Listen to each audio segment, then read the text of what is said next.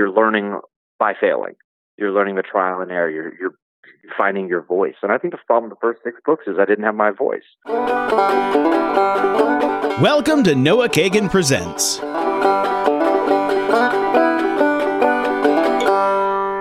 What up, everyone? It's your boy Hot Chocolate, aka Rabbi Can't Lose, aka Noah Kagan. In today's episode, I got the chance to have a conversation with Pierce Brown. This guy is the author of Red Rising, and if you have not read this book, go out and get it right now. And the conversation was, how the hell do you make a super popular fantasy fiction book? And what you don't want to hear is that it took him 6 years of no success. What you don't want to hear is that he wrote a ton of books that no one ever read. What you don't want to hear is that, it takes a lot of hard work, but there were some really interesting gems. How was he actually able to finally write the book that became a bestseller in only a month and a half? We talk about that. We talk about imposter syndrome and king syndrome, which I've actually never heard about. We discuss how much coffee this guy actually drinks in a day and a bunch more. I really enjoyed this episode. Enjoy. So a lot of caffeine, and then not as much caffeine these days though. Just like 3 to 5 espressos a day, something like that. It all depends what I'm doing. If I'm in the house writing or working, it always is more. You know how it is. Sometimes you have to nurse yourself into discipline. What do you mean by that? I mean, in terms of working, you're basically. Half the reason we drink coffee, probably even more than that, is the atmospheric effect it has on us, because it's basically tiny amounts of dopamine release, right? So it titillates the reward center, but then we associate that with a positive experience, reading the paper, a quiet time in the morning, or, working or whatever. So for a creative, I think often, this is why I probably see so many creatives with drug problems, is they associate that high with creation, or with, they remember that one time they did 5 shots of espresso and typed 10 pages. And so all of a sudden you start chasing that white rabbit. So you drink more espresso because then you think you'll get smarter. Like the answer to your writer's block is at the bottom of the cup. No, I've actually never thought of it like that. You kind of have a good experience. You're like, man, when I eat this piece of pizza, I had a really great paragraph or something like that. And then I'm just going to eat pizza every day. Yeah. Well, look at how I think that pizza has some guilt attached to it that a coffee doesn't have, for instance. But, you look how they train mice. It's the same way. They teach them to activate food dispensers by touching things in a certain pattern. And so then the mouse encodes that, touching that pattern in that specific way in order to get the food. So, it's just like biology, I think. Dude, that's wild. I never thought of it like that. Yeah. So start rewarding yourself when you start doing things you don't want to do, like doing your taxes. And then have a big old pizza, and you're like, well, fuck, taxes are fun. I've been trying to figure out how to make showers fun. I fucking hate showers. It's one of the least favorite things. Yeah? Yeah. I get that, man. One thing I've been trying to do is listen to podcasts or music in the shower, and it's helped. Man, you must be a stinky dude at first until you figured that one out. Showers for me are always a transition period or a way to procrastinate. So I don't like them either. And to be honest, I'm in there for a minute and a half before I get bored. But they're a transition between writing on projects, or I'm working, but then I'll work and then I'll take a shower and then I'll watch a movie or something, and it's a transition. It's a way to cleanse yourself, I guess. Do you procrastinate a lot? Because especially being a writer and creative, I was wondering, it's do you just go hours or days? You're I'm just not going to do anything. I think that all writers are professional procrastinators, and then that wars against the inherent hubris they have, thinking that they have something to say. So it's you're super hard on yourself, but you're also really good at procrastinating. My discipline is actually pretty good with the writing stuff because I actually enjoy it. But if I have to get my tires changed in my car, that's going to take a month. Is it hard for you to have that discipline? What you said online was you have that discipline where you're 4 hours in the morning, 4 hours in the afternoon, standard 9 to 5, but you're doing it just for your writing. Yeah, that's easier because especially when you have these things where you have to create benchmarks along the way, because otherwise, how are you going to complete a 600-page book? Because if you're trying, it's impossible to visualize the finished end, so you have to kind of just create those 4-hour chunks as flagpoles. If I get 4 hours done, then I'll be putting in a piece of the puzzle. And so it's easier to quantify it like that. That's interesting. When I first started writing, when I wrote Red Rising, I did that one in a month and a half, in just a furious spate. And that one I was not even disciplined. I was just manic. I was doing it 10 hours a day. How were you able to write that so quickly? I don't know, man. I think it's I was fresh out of a breakup. So, how you... Were you fresh out of a breakup? Yeah, fresh out of a breakup. I was kind of I'd just gotten done with my stint on political campaign, so I was like kind of trying to figure out what I wanted to do with my life. I was pretty unhappy because I was working at a job I didn't particularly love at a startup tech company, and it just felt like everyone else was defining the way I felt in my life, and so then that was just my, rebellion against it, I suppose, and that's why I was so fevered. But really, it straight up was just, manic amounts of writing, trying to get the story out. But it was, the Iron Gold, which I'm writing now, was a much more measured approach. It took a lot longer. I mean, Iron Gold took about 8 months to get the first draft out. And I think each book has its own DNA. Sometimes, like Red Rising, if you read it, it's much faster read. It's like a single shot adrenaline ride you can read in like 6 hours. And I think that's also because of the way I wrote it. But where Iron Gold is, if you're more POVs, it's more complicated. Did you have the whole story just like in your head and you're like, holy fuck, I see the whole picture? For Red Rising, yeah.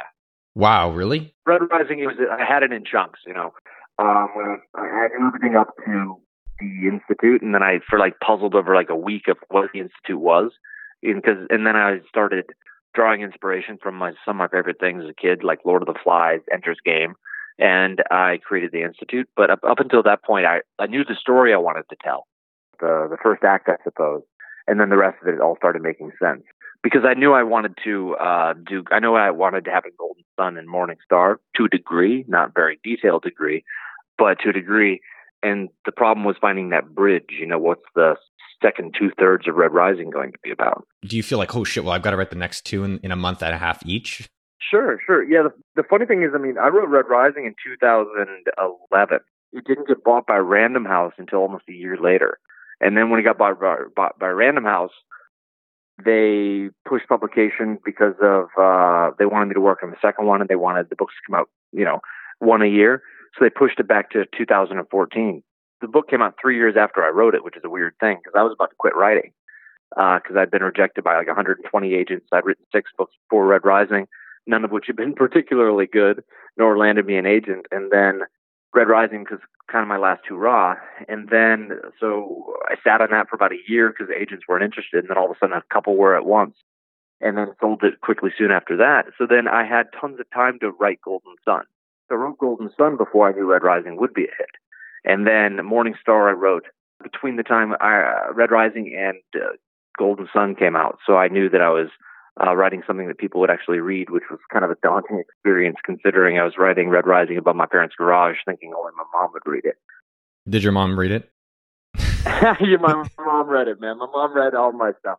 Although my first one, which is this ridiculous 800-page fantasy epic with flying Pegasi, I guess, and griffins and stuff, and guys who throw lances at each other. My mom, I suspected that she read it too fast, so I said, how was Avari? Was that your favorite character? She's like, I love him. He's such a unique character. I'm like, that's not even a character, Mom.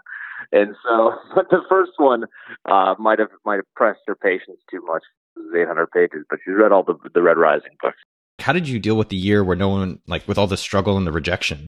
And you had all these, because what happens, like, as fans or readers, we don't see the 6 books that never came out. We only see, oh, this is a great book. This guy wrote a book, one-hit wonder. This is amazing. Imagine like a graduate course you just keep getting F's on, the thing is, like, you get no reward for it. You sink thousands of hours into these books, and then you really grow up during that time period because you begin realizing that you're learning by failing. You're learning the trial and error. You're finding your voice. And I think the problem with the first 6 books is I didn't have my voice. Also, my voice was extraneous to the story, whereas the Red Rising voice it's not necessarily how I write. It just fits with that story. Finding the fit during that time period is something that was good for me, but it was like, to be honest, man, I won't gloss over it. It's a really emotional thing getting your shit rejected. I mean, look at any creative who has to go through that period.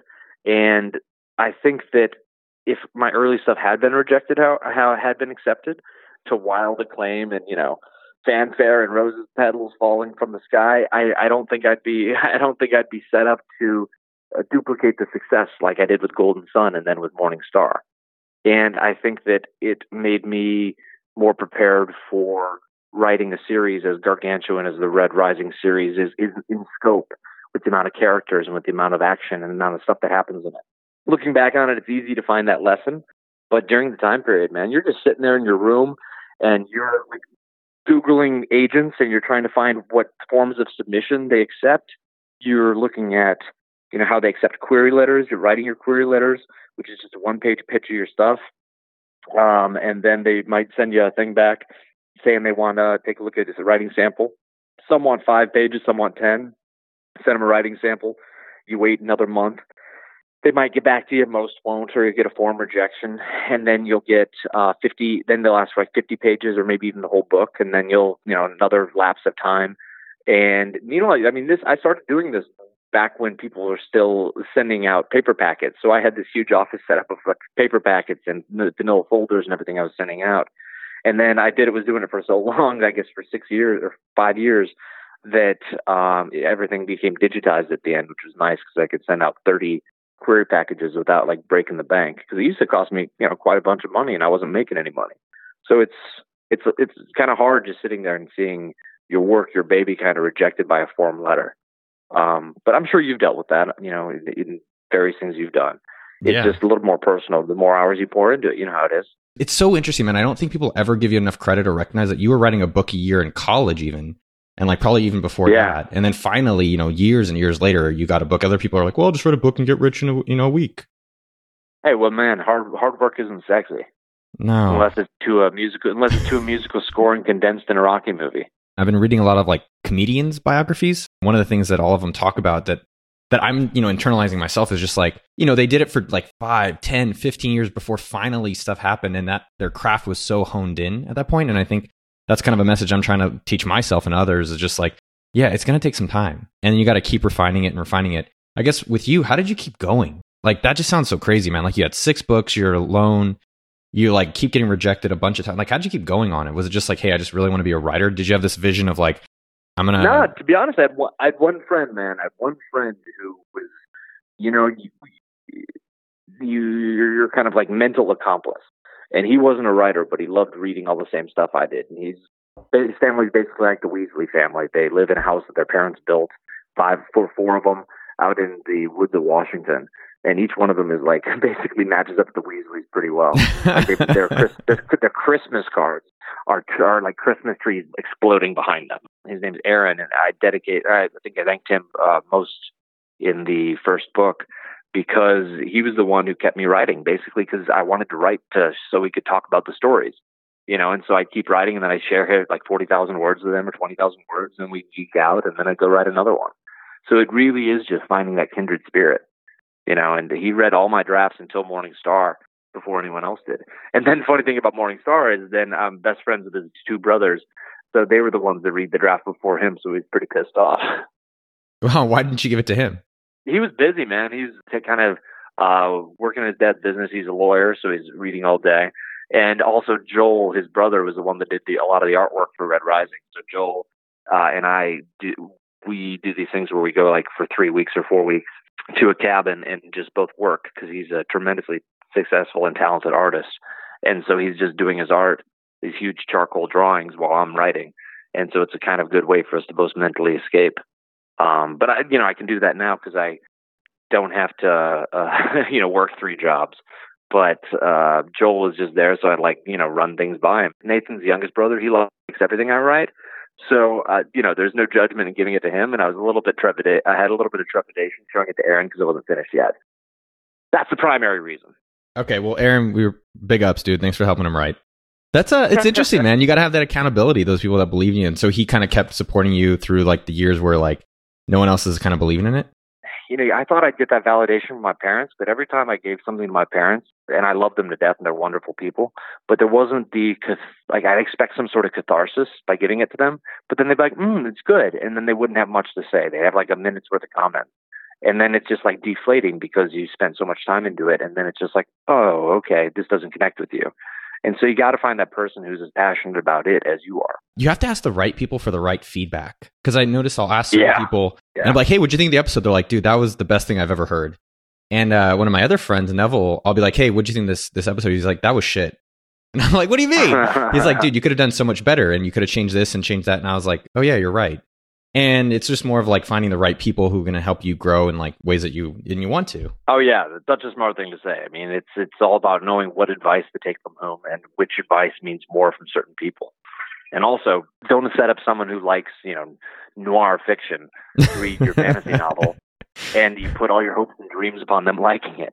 The girl who broke up with you, did you have her die in one of the books, or did you ever send her the books? No, man, no. You're not vengeful. Good. Well, your books are vengeful. No, I'm not vengeful. And it was more, one of those times in your life where the breakup was coming, and then one of you had to pull the trigger, and so it's all for the best back then. I was like 21. The only people that I put into the book are some of the friends I grew up with.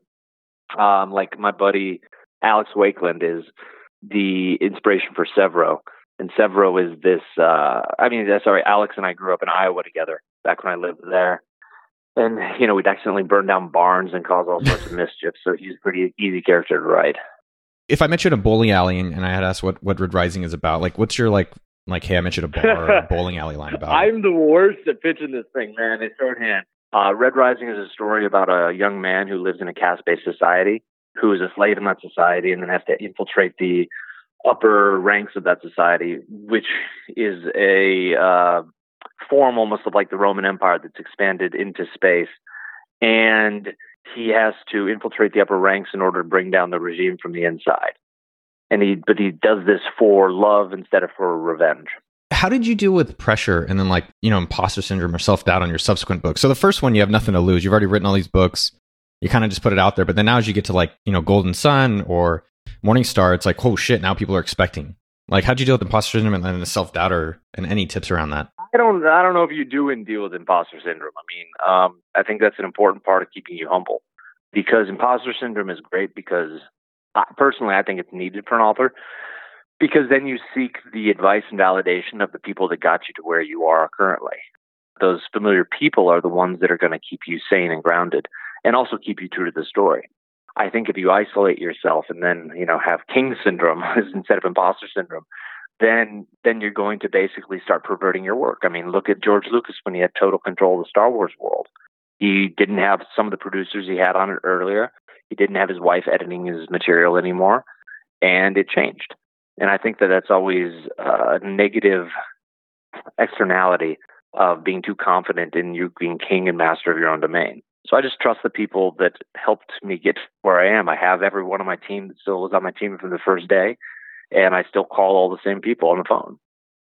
That is awesome, man. Has anything changed as you've written your subsequent books? Dude, it's hard. Like, I'm not the best outliner. Like, it's hard for me. I disconnect from an outline because I feel like it's so surgical. And how do you write a fiction book? Like, how do you, I don't know, just do a bunch of drugs and then go in the woods and write stuff? Like, that's why I'm asking a lot of those questions. Straight up, I don't know how you do a podcast. I don't know how people write nonfiction essays. I don't know how people write nonfiction essays. I'd be like, it doesn't make sense to me. Like, every now and then I'll be asked to write a nonfiction essay for some website or a publication, and I'm just like, oh God, because it's harder for me. For some reason, stories have always made sense. I think it comes down to, I lived in 8 states, and a lot of them were in the woods and deserts, and it's hard to import your friends into each state. So you take books with you, and you take your stories with you. And then when you're doing that, it becomes how your brain works, So my parents didn't really like me having a TV, so they would give me a walkie-talkie, shovel, like some, stuff from the Army surplus store and send me into the woods with the walkie-talkie and call me home for lunch, So half the time I was setting traps for my cousins or digging holes or pretending I was, an Army Ranger. So it wasn't a very big leap for my brain to, develop that certain way. But I really do think it's that repetition of stories when you're a kid. What was your vision when you were graduating college, man? Was it like, hey, I want to be a fiction author? Because like you kind of have an interesting amount of jobs. You were like political campaigns, startup tech. I know you worked, I think, at NBC or something like that. But like, did you vision writing a? Well, I told one time, it kind of as a flight of fancy, because I was writing. I wrote like a book a year during college, and I say that because it's like that was always something I was doing, but I never really, I guess I had delusions of grandeur thinking I would be a novelist, but I didn't think it would actually happen, I don't think. Mostly because when a professor who asked me what I wanted to do for a living and I told them author, and they would always kind of chuckle. And these are guys that really believed in me. These are guys that wanted me to go into politics and do legislative stuff in DC, and they were trying to get me hooked on that because I was political science and economics major. I thought the reality of the world would catch me, and I would go into politics or work like in an investment bank. But stints in each of those things quickly showed me that that's not where I would be happy, because basically I'd manage social media for a startup tech company, and it was just an invaluable experience because it taught me what I didn't want to be doing with my life. That's powerful. I mean, what were the 3 jobs you had when you were making very little money and just writing the book? I started with, when I got out of school, I started with that campaign I told you about, and that was pretty rigorous. And then I bumped over to working at the social media, like in, this office park. Oh, then I basically got a job as at NBC Page and found out I got it before, like two days before it started. So I packed up all my stuff and then drove down to LA and then lived in my political science professor's workout room on an air mattress. And it was like making 10 beautiful bucks an hour as an NBC Page. So I was giving tours as an NBC Page, and I was also seating people on the Tonight Show, which is far less glamorous than it sounds. What's impressive about your story, man, is just like the power of persistence. I mean, I don't know if you recognize it yourself, but you did, a long time without the book coming out, and you did a long time without anybody recognizing it. What do you think finally happened with the 120th person? Was it just like, they're like, okay, fine? Well, it's funny because you mentioned like the persistence. At some point, it just feels like it happened to someone else. It's kind of like a workout. At the beginning of the workout, it seems like the most insurmountable, horrible thing ever. And then by like, mile 7, when you're done, you're like, oh, that wasn't so bad. Provided you're not comatose on the ground. So, dude, it actually ended up being this one agent who I submitted to her about 5 times. And each time I got a little bit further along in the process. First time form rejection, second time writing sample, third time. And each one I just got a rejection afterwards because she said I wasn't there yet. And then another time a full story, and she said it wasn't there yet. And then I sent Red Rising, and she said it wasn't there yet still. So she said that she thought it would require too much editing, Then I kind of gave up on that. And then 2 months later, I got an email from her saying that her assistant, Hannah Bowman, who's my agent now, was going to start building her list and start representing clients, and said that she wanted me to be her first client. So I talked with Hannah, and, at this point I'd had a couple other agents interested, but Hannah was by far the youngest. She was my age. I think we were both 23, 24 back then. And I thought that I wanted to go with someone who would, slay dragons for me, someone who believed in the story, but also wanted me to be her first client, because I recognized how important that was of a thing for her. And then I went with Hannah, and then 2 months later, we had several companies who were interested in the book, and then Random House, gave us the best proposal, not buying just the first book, but buying all 3. So that's kind of how that happened. How did you get people to hear about it? I mean, to be honest, a lot of it was luck. You have to find the right team. But Random House had the right marketing strategy. They sent me to Comic-Cons and put me on panel where I was next to John Scalzi and Patrick Rothfuss and Scott Lynch. And then I began meeting their fans, and we started giving away copies of Red Rising for free in order to get people hooked into the series. And then word of mouth started spreading that people liked the work. And slowly my lines grew from like 2 people, this year, where they have to cut them off. And that's all because Random House, invested in me and invested time in this grassroots effort because they realized the best way to sell books isn't to force them down people's throat with marketing. It's to find the grassroots people who are going to recommend books to other people. And dude, I just like early on, even I had just incredible loyal following that loved the books, and then just became like little apostles. And I credit a lot of it to them just becoming so ravenously hungry for the next book that they just pimped it out to everyone they know or knew. And so I think most of the credit goes to Random House for connecting me to the fans, and then the fans for, cycling it through their friend group. Man, that's such a good reminder.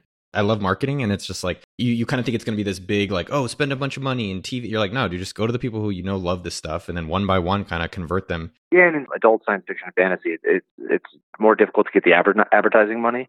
But the young adult houses, they usually have like a bigger marketing push, and you'll see their books advertised in places you won't traditionally see books advertised.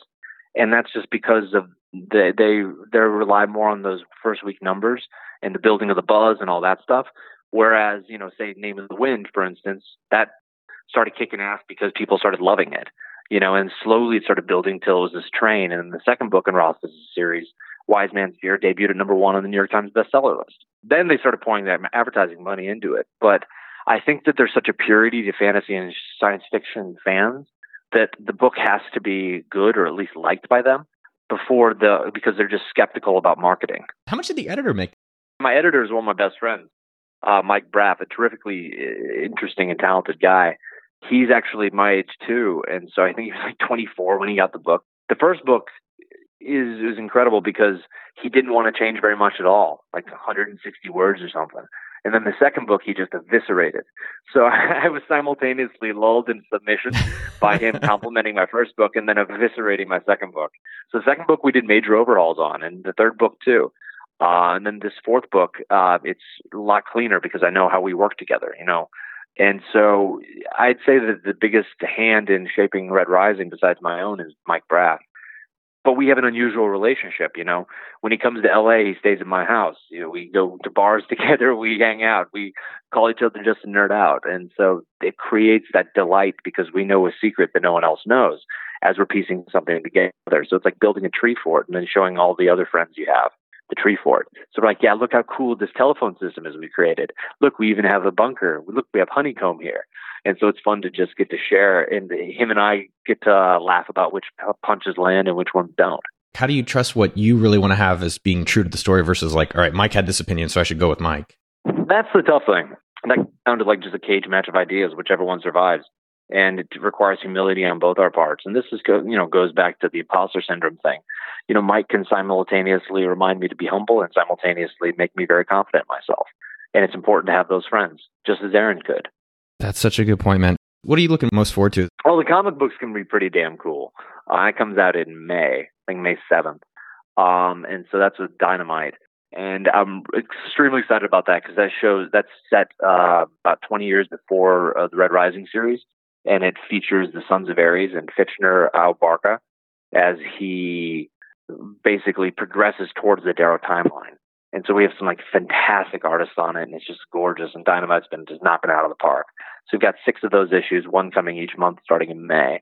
But my overall love is the book Iron Gold. I just can't wait to share that with people because I'm working on the second draft right now and plowing towards the finish line. And that comes out in January 17th. What's the weirdest thing a fan has done so far as you've started to get more fans? Weirdest thing a fan has done? Well, I have been licked by another panelist on a panel at a Comic-Con. Why did they lick you? I don't know if they're a fan of my books or the way I taste. I will leave that up to them to answer. Okay. Basically, they were commenting on my appearance and then thought it would get a laugh from the audience if they licked me because they said I looked tasty. It was an interesting moment. Fantasy fiction writers. And then lastly, how do you decide what to do, man? You just kind of perplex me a bit where I didn't even realize you had a comic book coming out. I thought actually what you're going to say is you're excited about a movie that I know that you've mentioned that there's a movie in the works. Yeah. So a movie is like, a gigantic iceberg that you're pushing along with your little, fish fins, So it just, and then all of a sudden it'll go off a cliff and speed up and then everything goes is done within 8 months. So it's it's slow, then it goes. So right now the movie is, still in the slow phase of development, but I'm so excited about the comic books are fun because I get to explore the world before Darrow's arrival. And then the books afterwards, Iron Gold, are fun because I get to deepen the mythology of Red Rising and expand it. And the books can be more complicated because they're from four POVs. So basically I just get to exercise different parts of my brain instead of getting stuck in a rut. I mean, there's a reason I'm not just doing the new books from Darrow's perspective. I'm doing 3 different perspectives in it as well, because I want to continue to challenge myself as a writer. Because I don't want to, go do the same old thing. And I think that if I have to be honest with my readers, it would just be bullshit if I just give them the same product in a new wrapping. And so it's incumbent upon me to give them a product that is familiar and true to the original material, but also different and giving them a new experience. And so that's why it's fun to explore it across all the different mediums. Does it get easier or harder as it's gotten now more successful, more attention to all this? It gets harder. I think it gets way harder because you're dealing then with expectation. And the only person you should ever be trying to please when you're writing a book is yourself. But sometimes everything else creeps in, and that's faulty programming. That's when everything slows down and you start second guessing yourself. best thing you can do is, ride in that vacuum, right? For yourself or the people you care about, and then everything else will fall into place. Dude, Pierce Brown, you're the man. Oh, dude, thanks for having me on. Well, that's a wrap. Go check out all of Pierce Brown's books. Love the guy. Looking forward to his comic book, movie, and all the things he's going to create in the future. If you're having an amazing day, text someone you love them. If you're having a crappy day, do the same thing. It'll make you feel better. If you have not left a review of the show, you're probably not going to do it by now, so don't worry about it. I'd like it if you did, but I'm not sweating it. And I hope you have a super special day. What's the most coffee you've ever drinking in one day?